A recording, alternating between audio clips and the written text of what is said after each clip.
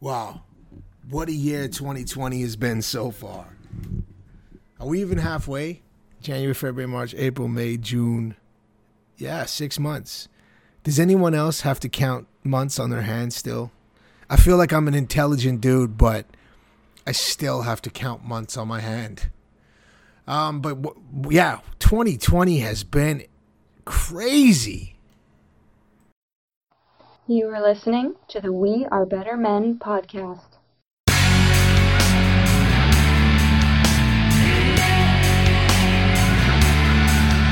The views and opinions expressed on the Better Men podcast are those of the host. Viewer discretion is advised.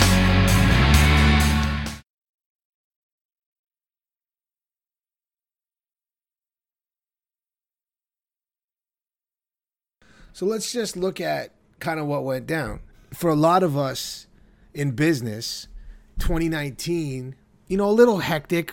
The political climate was nuts. But we had the privilege in North America to basically be debating things on Facebook randomly about politics because business was relatively good. We were seeing opportunity like never before. I think I've talked about that, how I felt like we were in the industrial revolution in terms of tech. And, we've already gone through those ups and downs with the dot-com bubble and everything else. But we're in this state now where technology keeps emerging that just enables people to have side hustles and generate revenue in ways that they could never before. And then 2020 came. So, we started hearing about COVID late 2019, but really in January, the business community, we didn't really pay too much attention. February rolled through. It started becoming like, okay, this is a thing. End of February, March, boom. The world was changed forever. And, it's crazy because I think back on my career, my life, where I was in specific moments in life, I have personal moments like, when my son was born, even thoughts on when he was conceived maybe, and things that happened related to that. But then big picture wise, there's these moments, and the older you get, the more of them you have. I remember exactly what I was doing when the Twin Towers were attacked. I was sitting at a desk, working a technical job, kind of fresh out of high school. And I was working with some consultants who had been brought into our company who were from the UK, and they were planning on leaving the next day and flying back home for a bit. And they couldn't, of course, because of what happened. So I know I remember the feeling of that moment.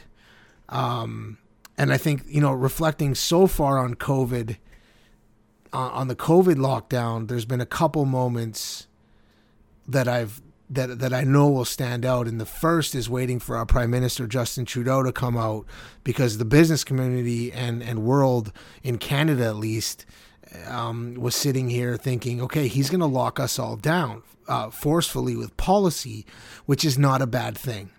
We knew if it was going to happen, that was the best route for it to go, because if the government locks you down policy-wise, things need to be created to protect business so that you can sustain. And with those policies comes like a safety net. But I remember the leadership team, we were all sitting around and waiting for him to come out. And, of course, we don't want to lock down because we want to figure this out. But we know if the world is going to lock down and Canada was going to lock down, at least if the government forced us to, everyone would go on benefits and employment insurance or whatever the case may be. But he came out 45 minutes late. I already don't like the guy policy-wise. And didn't say anything really didn't say anything. It was just some compassionate, fluffy crap. And we walked away. And I remember that moment of being like let down. But I'm used to that with the government. And then I think the other one were like some key moments when things got worse. Watching New York and there was some specific things I had heard and I was paying attention to where I'll remember exactly how I felt as I was listening. And then, of course, I think the positive relating to COVID was Dr. Bonnie Henry. And if you're not from British Columbia, Canada, you're probably not aware of her, but she's our top doctor in the province we live in, which is equivalent to a state, somewhat. And, she was she was basically I think it was the Time magazine or something put out an article on her saying she got it right, and we did exceptionally well in British Columbia. Granted, we don't have a high population density like most states and cities, and we have a lot of rural country that weren't almost not affected at all. But for the most part, we did an excellent job on the west coast of Canada, and Canada as a whole. And I think everyone's kind of repairing now. But I remember how I felt at that moment when I saw that article go out and how proud I was. I'm not always for governments, and I definitely was not for big government locking us down, but social distancing and those things were definitely needed. Where my gap personally, and I won't get into it too much, is I think that they didn't do a good enough job across North America protecting the elderly. I think that's where the focus should have been. I think that, policy should have immediately, they knew it was attacking old people much more severely than it was anyone under 50.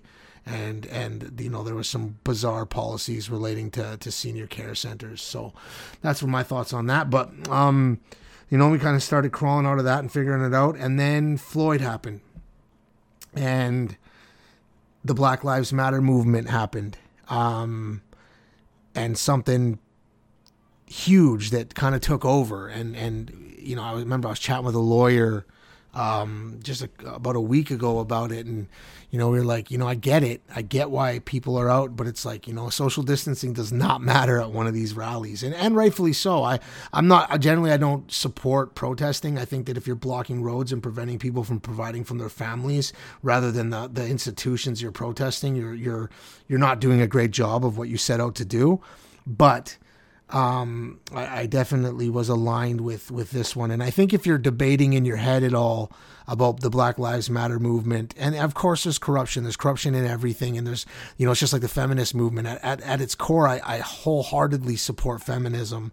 Have some people manipulated that system and taken advantage? Yes, absolutely. Just like they will with BLM and any other system or group or movement that's in place. Heck, my movement, No Debbie Society, gets taken advantage of. I'll get messages from ex-wives who will send a police report saying that their husband is following and engaging in the page, and then a week before he beat her up. And that's just human flaw, right? We're flawed as human beings. So I think that to get to the point in regards to the BLM stuff and the protesting is I went to my first protest ever. I went down to the Vancouver protest for Black Lives Matter. I stood there with 10,000 people. I was a little cautious. I wasn't super excited to be there. I didn't know how to feel. I'd never been to a protest before. I just knew I wanted to stand with the right side of history on this one because that's what I feel. And I stood there and I raised my fist, and I wasn't there the whole time. There was a lot of things going on, like pot smoking, and there was people acting crazy and silly, and that obviously didn't help me motivate me to want to support more the protests, anyways. But the cause that we were there for was important to me, and I'm glad that as I look back, that I was there, and standing in line with that. I think that if anyone in your life is debating it, I think you need to check out Dave Chappelle's recent YouTube video or whatever he calls it. He put out an interesting. I think he was going to do a comedy routine, but he didn't do any comedy. I mean, he's funny at his core, but he just spoke about kind of systematic racism, and then the way I explained it to someone in my life who was very dead set against there being systematic racism was. Here's the reality of the situation. If I'm driving my car down the street in Philadelphia, I don't know why I picked Philadelphia, but I did, and I have my shotgun in my trunk because I'm transporting it from my house to the gun range, and a black guy is doing the same thing, and we both get pulled over and let the cop know there's a gun, we're going to be treated differently. And there's nothing we can do about it. I don't necessarily believe that our laws are written to be racist. And I'll say that over and over again. There's nothing in, especially the Criminal Code of Canada, that caters to any race. The problem is that systematic racism starts at home. Systematic racism comes from how we were raised, how we're raising kids. We all have made racist judgments in our lives, and it's a part of culture, and it's a part of society, and it's a human flaw. That's the truth. Racism is a human flaw. Can we get better? Yes. Is it the worst it's ever been in history? No, I don't think so. We had a black president of the United States. And I realize that doesn't make up for anything, and that doesn't change anything, but that does say a lot, and we have to start acknowledging that stuff. We have to acknowledge that there are good. I'm a white conservative Christian covered in tattoos with a big bald head. In my younger days, have I witnessed racial things? Have I probably said racial slangs, making jokes because I watched some stupid show? Yes. Have we all? Yes. Did we mean them with racial intent or racist intent? No. Does that make an excuse for it? No. But how do we be better? We raise the next generation of children so that it's not a thing for them. I'm proud. My 7-year-old son doesn't see color. He doesn't get it.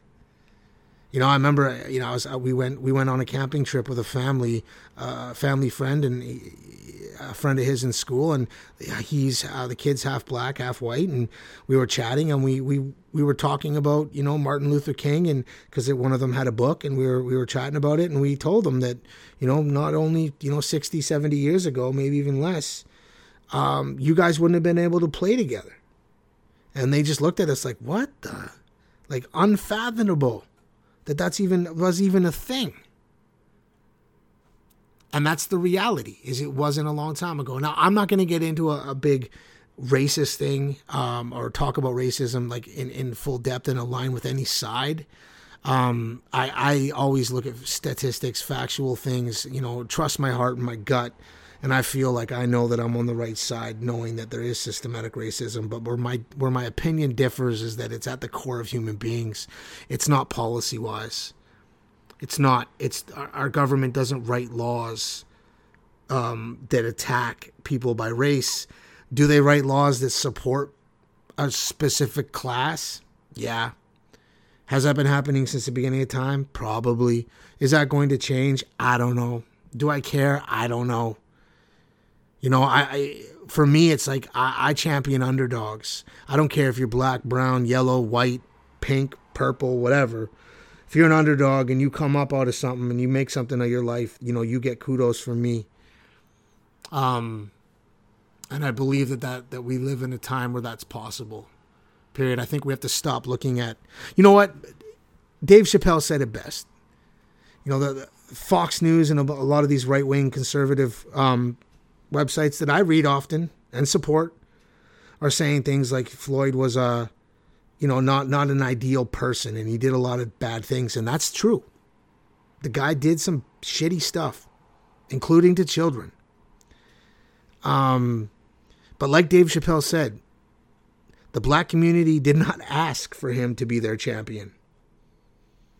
A stupid, prick, idiot cop made him. That cop made him the champion, made him the hero, the saint that movements needed to do what they're doing.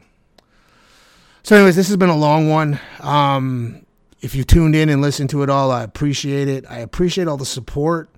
I'm still going strong with all the dad stuff and No Debbie Society in this podcast. Of course, I took a little bit of a break. Everything was a whirlwind.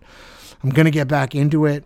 Putting out some thoughts. This is just my rambling, to be completely honest. I appreciate the fact that I have an outlet where thousands of mostly guys, I would assume, listen to my thoughts when I want to speak about something. It's cliche to say we have hope for the next generation because it's not going to drastically change. I think that we can all just try and do our part. Peace.